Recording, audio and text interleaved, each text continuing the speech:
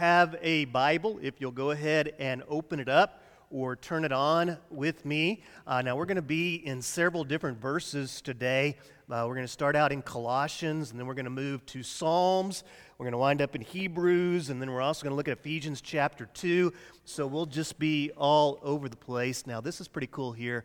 Rosalind made me some chocolates, and they left them up here, so no temptation. Anybody want a piece of chocolate while we preach here? So anyway, it's really good stuff too, by the way. So I just kind of, are you going to take one? There you go. Okay. Oh, you're going to take them. He's going to eat the whole thing. He stole my chocolates. Yeah. Oh, he's going to give them to my wife. Okay, all right. We got to get down to business here. So, yeah. So, Stacy, I just wanted to express my love, so I bought you some chocolates. And Paul was so kind to deliver them for me. Yeah. So we are in week 3 of a series called Frequently Asked Questions. And in this series, we're looking at some of the questions that people often ask about Christianity. You'll recall in week 1, we asked the question, why ask? And then we looked at what is so special about the Bible. Last week I was out, had a little cough, and people just don't want you around these days when you're coughing for some strange reason.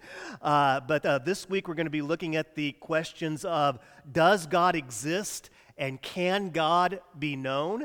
Next week, Derek Draper is going to be with us. It's going to be Mother's Day. Derek will be preaching. If you've never heard Derek preach before, he does a great job. Used to play linebacker for Baylor University. So we're going to have an arm wrestling contest between Derek Draper and David Frank, who used to play linebacker for A&M, right? So let's see who can win between those two guys. Then we're going to be looking at, do Christians worship 3 gods? We're also going to be looking at, did Jesus ever actually claim to be God? Because a lot of people say, well, Jesus never really claimed to be God. I'm excited about this one here on May 30th because we're going to be looking at one of the common thought points that you find in a lot of movies these days, and that is, are all religions the same? And then finally, we'll end the series first week of June with the question of, how does a person become a Christian? But today, I want to talk to you about the existence of God. Does God exist? And if God exists, can God be known? Now, what's interesting about this question of the existence of God is that the Bible doesn't actually argue it. You don't find a book of the Bible that is a debate on whether or not God exists. The Bible actually comes from the assumption that God does exist. It assumes God as the absolute reality of all things. And specifically, as the Bible presents God, it presents God as one God in 3 persons. Now, do you know what the 3 persons are? God the Father, Son, and the Holy Spirit. Yet at the same time, God is one, and the Bible is very specific about that. Now, if you open up the Bible, the very first words of the Bible are what? In the beginning, God created. So you ask the question, who created God? Where did God come from? The Bible does not answer that question. The Bible assumes the existence of God. The Bible presents God as what we call the absolute reality. And any worldview or philosophical system has to have something that just is, whether that's matter, whether that's energy. As Christians, we believe that absolute reality is God. Who made God, the kid asked? No one made God, son.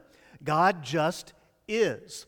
So if you go over to Colossians chapter 1 and verse 16, you see this about God. For everything was created by Him. So as Christians, we separate the idea of God from the creation. In many world religions, the creation and God are merged together, and God is kind of the collective energy of the creative force. Yet within Christianity, God is the creator of all things. Now notice, what did He create? everything in heaven and on earth, the visible and the invisible, whether thrones or dominions or rulers or authorities. The Bible says all things have been created through him, and then you almost hydroplane over this last part, and for him. So the Bible presents God as the star of the show. Ultimately, you and I and everything else was created not just by him, but for him, for his glory. And then the passage ends with, he is before all things, and by him all things hold together. So the scriptures present God not only as creator, but as sustainer. What that means is if you take God out of the Christian worldview, everything implodes because everything was ultimately created to bring glory to him. Now, interestingly, the scriptures teach that left to our own sin nature, we actually run away from God and his righteousness. At the root of sin, there's two roots that kind of grow from this idea of sin. One is pride. Pride always puts me in the position that belongs to God. So I start putting myself in front of God. 10 Commandments begin with, you shall have no other gods besides me, or before me. And then the other is idolatry. Idolatry attempts to refashion God into something that he is not. Whether that's a statue or whether that's an image in my mind, whatever it might be, whenever I begin to refashion God into something other than who he is, I am committing idolatry. And normally, when we try to refashion God, we try to refashion God into what we want him to be. And because of that, you'll find that there are a lot of people that reject the whole idea of God. They might call themselves atheist or agnostic. We'll talk more about that here in a few moments. But if you go over to Psalm chapter 14, what does the Bible have to say about atheism? Well, the Bible says this in Psalm 14. The fool says in his heart, there's no God. Essentially, the position of Scripture is that we as human beings know that there is something beyond us, that we have a basic need to worship. And that need to worship comes out in a lot of different directions. And Scripture says, the fool says in his heart, there's no God. Now, why would someone say this? Because they're not in a relationship with God. They're not walking with God. It goes on to describe them as corrupt, doing vile deeds. And then it says, but they're not alone. There's no one who does good. The Lord looks down from heaven on the human race to see if there's one who is wise, one who seeks God, and all have turned away. All alike have become corrupt. There is no one who does good, not even one. That's a cheerful message, isn't it? Cheerful thoughts with Lash Banks. Yeah. All right. Get your mind around this thought right here, okay? All pursuits of God fall short without God's pursuit of you. Left to our own, we pursue our own sin nature. God intervenes into our scene so that we might be redeemed. So as we put these two questions together today, does God exist and can he be known? They are inseparable. Not only does God exist, but he has revealed himself. He has gone out of his way to make himself known so that you and I might have a relationship with him. Does God exist? Can he be known? In order for us to believe in the God of the Bible, you must also believe that God can be known. And what is the primary way that God has made himself known to us? Jesus Christ. That is the ultimate revelation of God, is Jesus. And then he has preserved Scripture for us so that we can also know about God through his Word. How you answer these questions, be intellectually honest with yourself. How you answer these questions does God exist and can God be known, will shape your understanding of life's ultimate questions. What are the ultimate questions of life? Well, we could make a long list, but right at the top of that list is, where do we come from? Or how did I get here? Why am I here? What's the purpose of it all? And what's next? Is there anything beyond this world? Philosophically, if there's not something next, it leads you to a rather nihilistic type existence. Now, you've probably noticed this. Not everybody believes in God. And some people believe in a different God than we worship here at Murphy Road Baptist Church. So let's look at some different views of God, and let's try to help you understand what is your view. Obviously, I'm a little prejudiced here. I come from a specific view, don't I? I'm a Baptist preacher. But does anybody have any friends, any neighbors, relatives that are atheists? Anybody have anybody that you know that are atheists? What is atheism?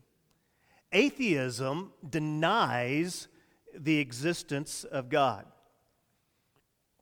So an atheist doesn't just doubt the existence of God, doesn't just argue the existence of God. An atheist actually denies the existence of God. Well, you say, well, why do they deny the existence of God? Well, there's a lot of different reasons, but some of the main reasons why people land on atheism. One might be that they determine that God is like fairy tales. So whenever you're a child, you believe in wolves that blow down houses, princesses that wear glass slippers and have these little bitty feet that fit in the glass slippers. You know, you believe in all these things, but the atheist would say, but as you get older, you grow out of God, and they would argue that society at one point didn't have answers to things, and so we created mystical answers that we used in order to try to help us make sense of the world around us. Some atheists land there because of their understanding of science. And so they would say, well, I'm a scientist, or I embrace a scientific worldview, and science doesn't leave a lot of room for the supernatural, or any room, so they would say that science and faith are incompatible. Some would even go so far as to say, in their observational truths of nature, they conclude that the existence of God is not possible. Now, that's actually interesting to me, because if I were to observe the beauties and the intricacies of nature, the objective world actually leads me to believe that the evidence suggests that there's a divine creator behind it. Now, I think we need to remember this about Christianity and science. Christians are not anti-science.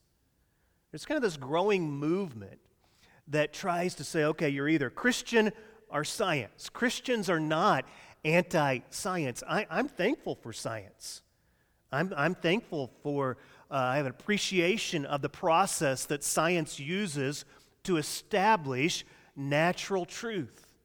But as I believe in God, I understand this, that whenever someone is using the scientific method to discover natural truth, they are basically discovering laws within God's creation, a creation that was created by the God that I worship. And furthermore, I think science struggles to bring answers to life's ultimate questions. The why am I here? Where did I come from? Where am I going? Why is it that I need to love and be loved? How do I have loving relationships? Do moral absolutes exist? If so, why? Is there really hope in this world? Can I be forgiven of my past? There are certain answers that we as humanity live with day in, day out that science, as helpful as it is, doesn't really give us a lot of good answers for. Well, there's another reason why a lot of people land on atheism, and that is hurt. Because we live in a broken world. People do things that are very evil. And sin brings death and it brings suffering into the world. And so for some, as a reaction to pain, they come to the conclusion, well, I'm just going to deny the existence of God. I'm not going to argue with you today, but I am going to point out that the story of the gospel is all about God transforming brokenness. It's all about God taking the pain, taking the death, and changing it into life and introducing grace into the story of humanity. The peace that God offers us is not the absence of conflict, but He does offer us the shalom, the peace, the completeness that comes from God and God alone. So don't let the hurt cause you to push away from God and run your own direction. Instead, allow that hurt to lead you to the story of forgiveness and grace that is found in God. Now I'll move a little quicker through some of these other worldviews. Some would say that they are agnostic. Now, agnosticism is similar to atheism. They, however, do not deny the existence of God. They just don't see it as relevant. If God exists, what's the big deal? And so it doesn't have any effect upon their actual life. They live as if there is no God. Then there's religious pluralism, this idea that all religions are just different paths to the same God. You do you, I'll do me, and we'll all be good. And then there's polytheism. That's kind of fading a little bit these days in our part of the world, but not in the rest of the world. Polytheism is this idea that there are many gods. You might think of the Greek mythology and how they had many different gods. And then there is one that you may not have ever put into your Rolodex of faith, but ufology. Do you know what ufology is?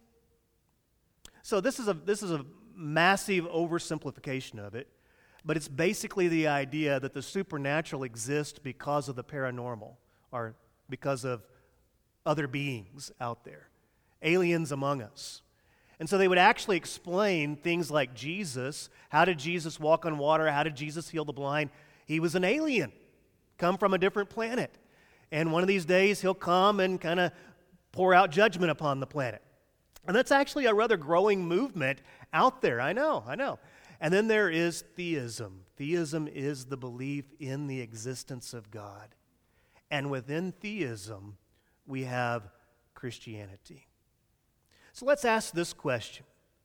What does Murphy Church believe about the existence of God? If you're new to this church, it's pretty important to know what the church believes about God, wouldn't you agree? So this is what we believe about God. There is one and only one living and true God.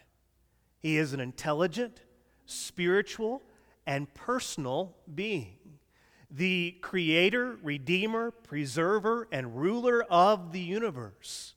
We believe that God is infinite in His holiness and all other perfections, meaning there is no corruption within Him. He is altogether pure in all of His motives and all of His actions.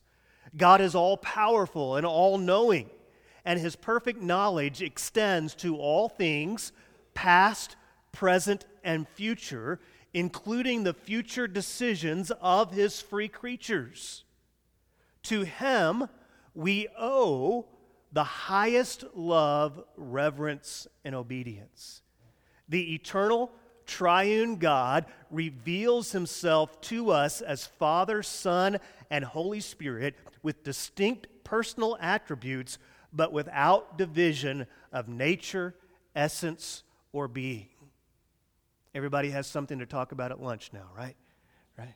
That's a lot in there. That's one paragraph that describes a lot of theology. That's from the Baptist Faith and Message. And you can Google that, and you can read the complete doctrinal statement of the church there in the Baptist Faith and Message. So we believe unapologetically that God exists.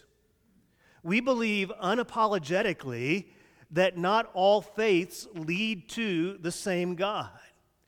That we believe in the God of the Bible. And we also believe that God can be known. And the primary way that we know God is through His Son, Jesus Christ. And so I want to share with you in the time that we have left today, Leighton preached 15 minutes last week. I was like, come on, man. I've got to preach 45 now to just make up for that, I'm kidding. I won't do that, I hope. But anyway, Hebrews chapter 1 in your Bibles. I'm just going to look through 2 passages of Scripture and then we'll be finished. You liked that, huh, Paul? How many chocolates did you eat over there? Yeah, Hebrews chapter 1.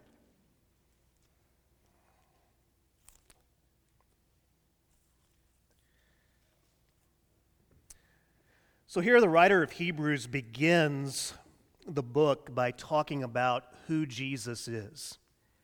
And he says these words, long ago, God spoke. Now this is key to your understanding of Christianity, that God is not a detached deity. He did not create us and then say, well, good luck with that. He did not just hide behind the veil and make himself unknown. But God spoke to us. And as you've read the Old Testament, you know that God spoke to the fathers by the prophets at different times and in different ways. But then notice in verse 2, in these last days, he has spoken to us. He has revealed himself to us. In these last days, he's even said, okay, enough words.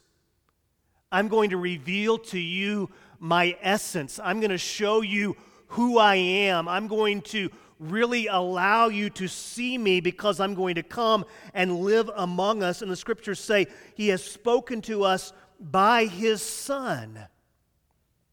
Now, who is the Son? God has appointed him heir of all things and made the universe through him. He is the one who is sovereign over everything that we see, everything that we experience. The Son is the heir. That means he has authority over all this. And then notice verse 3. The Son is the radiance of God's glory. Of all the images of Jesus Christ in Scripture, I think that may be my favorite. The Son radiating the glory of God. Have you ever heard of the word icon? It's the icon, the image. That's the Greek word used here, the icon of God. So whenever we see Jesus, we see God. We see the radiance of God's glory. And then if that's not enough for you, and the exact expression of his nature.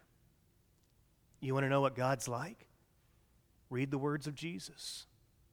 Study the life of Jesus. Follow Jesus. The scriptures say you don't have to guess, does God exist? And if so, what is he like?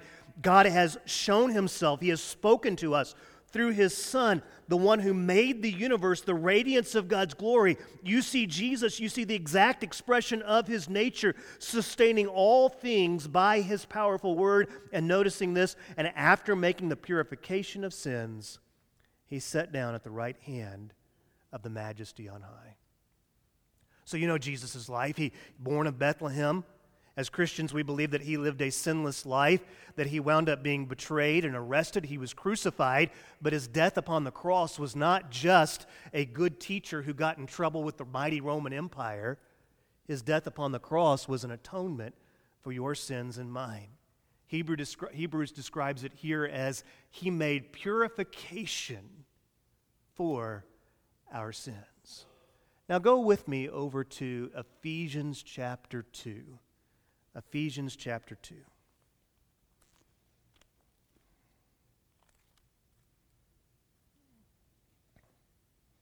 Now, Ephesians chapter 2 begins with a spiritual state that we're in apart from Christ. And so the chapter begins with us dead in the trespasses of sin.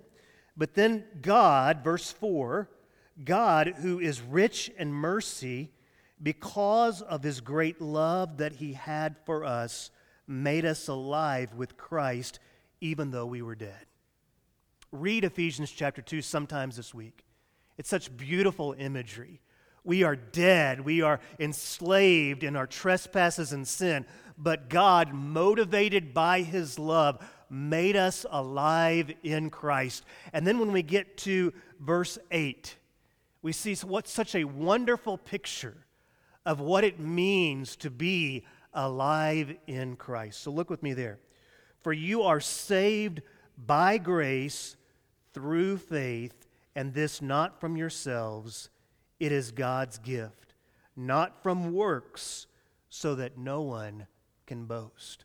So as we look at this verse, here's the key point. You are saved by grace through faith, not by works. What does it mean to be saved? Well, when we talk about saved as a theological term, we can understand it in past, present, and future tense. In the past, I was saved by God from my sins. When I was a 6-year-old boy, I knelt beside my bed one night. My father was a pastor, and we'd watched this movie at the church on heaven.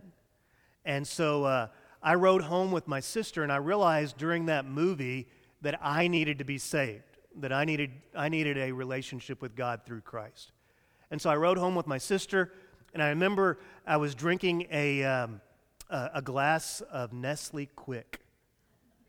The powder, not the syrup. We were poor, makes you stronger. Yeah, syrup tastes better, but, powder keeps you humble. Anyway, so I was drinking the Nestle Quick, and that's when I got the courage to say to my sister, I need to be saved.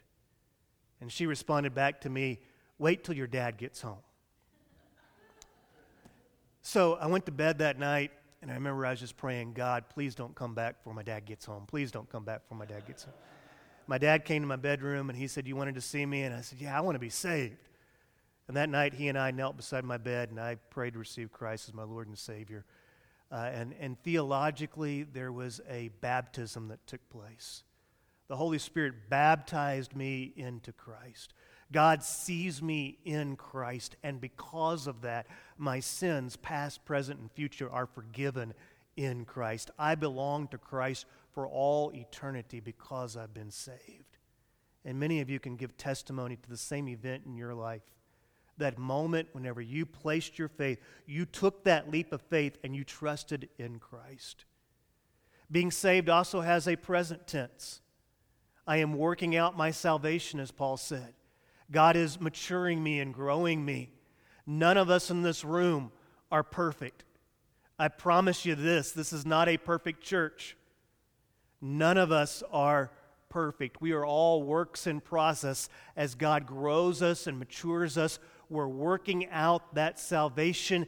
And then we also look forward to the future, to the day of salvation, where we see God face to face, and when God comes again and He redeems the creation unto Himself. Because the first time that Jesus came, He came as the innocent baby of Bethlehem. The second time that He comes, He'll come as the King of Kings and the Lord of Lords. And all things will be made new. So the Scriptures say we have been saved. Go back to that last slide if you can for me. We have been saved by grace. God has intervened into our scene. He has pursued a relationship with you that you did not earn through your good behavior. He was the initiator. He brings grace. He brings His presence to us through Christ. It is not a deserved relationship. It's not one that was earned by your merit. It was earned by the unmerited favor of God. Do you realize this? You cannot work your way to God. Now, this is one of the defining points of Christianity as compared to all other world religions. If you break down other major world religions, it's about, okay, if you follow the rules, if you do good enough, if you sow enough good karma, whatever it might be, then you advance. Christianity is about you can never be good enough. God has done for you what you could never do, and He redeems you in that grace. And we stand, and the ground beneath us is secure. Our salvation is secure, not because of our good behavior, because we stand in grace, as Romans 5 teaches us. For by grace are you saved through faith. So if grace is God saying to us, I love you, and I extend myself to you for a relationship, faith is whenever we say back to God, I love you too. Faith is whenever we place our trust. It's when we give the totality of ourselves to God. You say, well, is faith a work? No, faith is a surrender. Faith is about ultimately saying, I don't have all the answers. I am not God. I have done things that I shouldn't. And I'm turning from that thinking. I'm turning from that attitude. And I am bowing the knee, and I am placing my faith in Christ. And at some point in Christianity, there has to be the leap of faith. It's not a blind leap because there are good reasons to believe in Christ. God has revealed himself to us, and there is a cloud of witnesses that testify, make the jump, man. It's good on the other side. It's okay to take the jump of faith. There's a lot of millions, billions of people over thousands of years testifying to taking the leap of faith. But at some point, Christianity has to become personal. And you have to take that leap of faith and place your faith in Christ. It's not by works. I'm so thankful that your daddy was a deacon, that you grew up in church. I'm thankful that KLTY is on your presets. All that good stuff. But those things are not how you get saved. Salvation comes through Christ. It's birthed in his grace, and it's received through faith. My goal in this series is not to argue you to God. Does God exist? Absolutely, God exists. Can God be known? Yes, most certainly. He can be known through his Son, Jesus Christ. And I don't want to argue you to the faith, but here's what I believe. I believe that it's quite possible that in this room or watching on Facebook or YouTube, there is someone that God has been working in your life, and he is creating this moment where your heart is open, and he's calling you to Christ. And it's time for you to take that leap of faith and place your life and place your faith in Christ. Would you all be so kind as to bow your heads with me, please, as we come to a time of commitment? If that person that I was talking about today is you, would you just call out to God right where you are? Say, Lash, I don't know what to say. There's no magical set of words. It's just about you and God and you giving your heart to God. And right now, right where you're sitting, just kind of draw a circle around this moment. That this is your moment of faith where you're taking that leap. And you might say something to God like, Lord, I don't have all the answers, but I know this, that you're calling me to faith. And so, Father, I ask forgiveness for my sins, and I place my life, I place my heart before you. And I'm placing my trust in Jesus Christ as Savior and Lord. And Lord, I ask that you will give me strength and wisdom to follow you in the days ahead, to be your child, and to stand in grace. And I would invite you just to pray that prayer in the name of Christ. And again, if this is your moment, just mark where you are right now. Take time to take inventory of where you're sitting, whether it's at home or here, how you're feeling. And remember this as your day of salvation. Now, I'm going to invite you also to take the next step and tell somebody, to go public with your faith. I would invite you to tell me. I'll be here at the front during this next song. I'll be here after the service as well, and I would love to hear that you came to know Christ as Savior and Lord. If you're watching at home, you can send me an email at pastor@murphychurch.com. Find somebody that you know in your life who walks with the Lord and let them know that today you made this decision to trust in Christ. And then we would love to talk to you about baptism and what that means. Heavenly Father, I thank you so much for this church. I thank you for a place where we can come, and for this hour we can just shut out all the responsibilities and all the things that are on the to-do list and the stresses and the pressures of life, and we can gather with God's people, sing praises to you, receive truth from your word, and be empowered by your Holy Spirit. I thank you, Father, for the sanctuary that is worship. And I pray, Father, that we will have a firm faith in who you are, and that we will not cower and back down when people try to push us back, but that we might lean into our faith and realize that you do exist and you have made yourself known, and that there are real, viable reasons for faith and answers to the ultimate questions of life. I thank you, God, for your salvation that's found in Christ. And I thank you for my Savior, to whom we owe all things. It's in Jesus' name that we pray. Amen. Let's stand together, church, as we worship.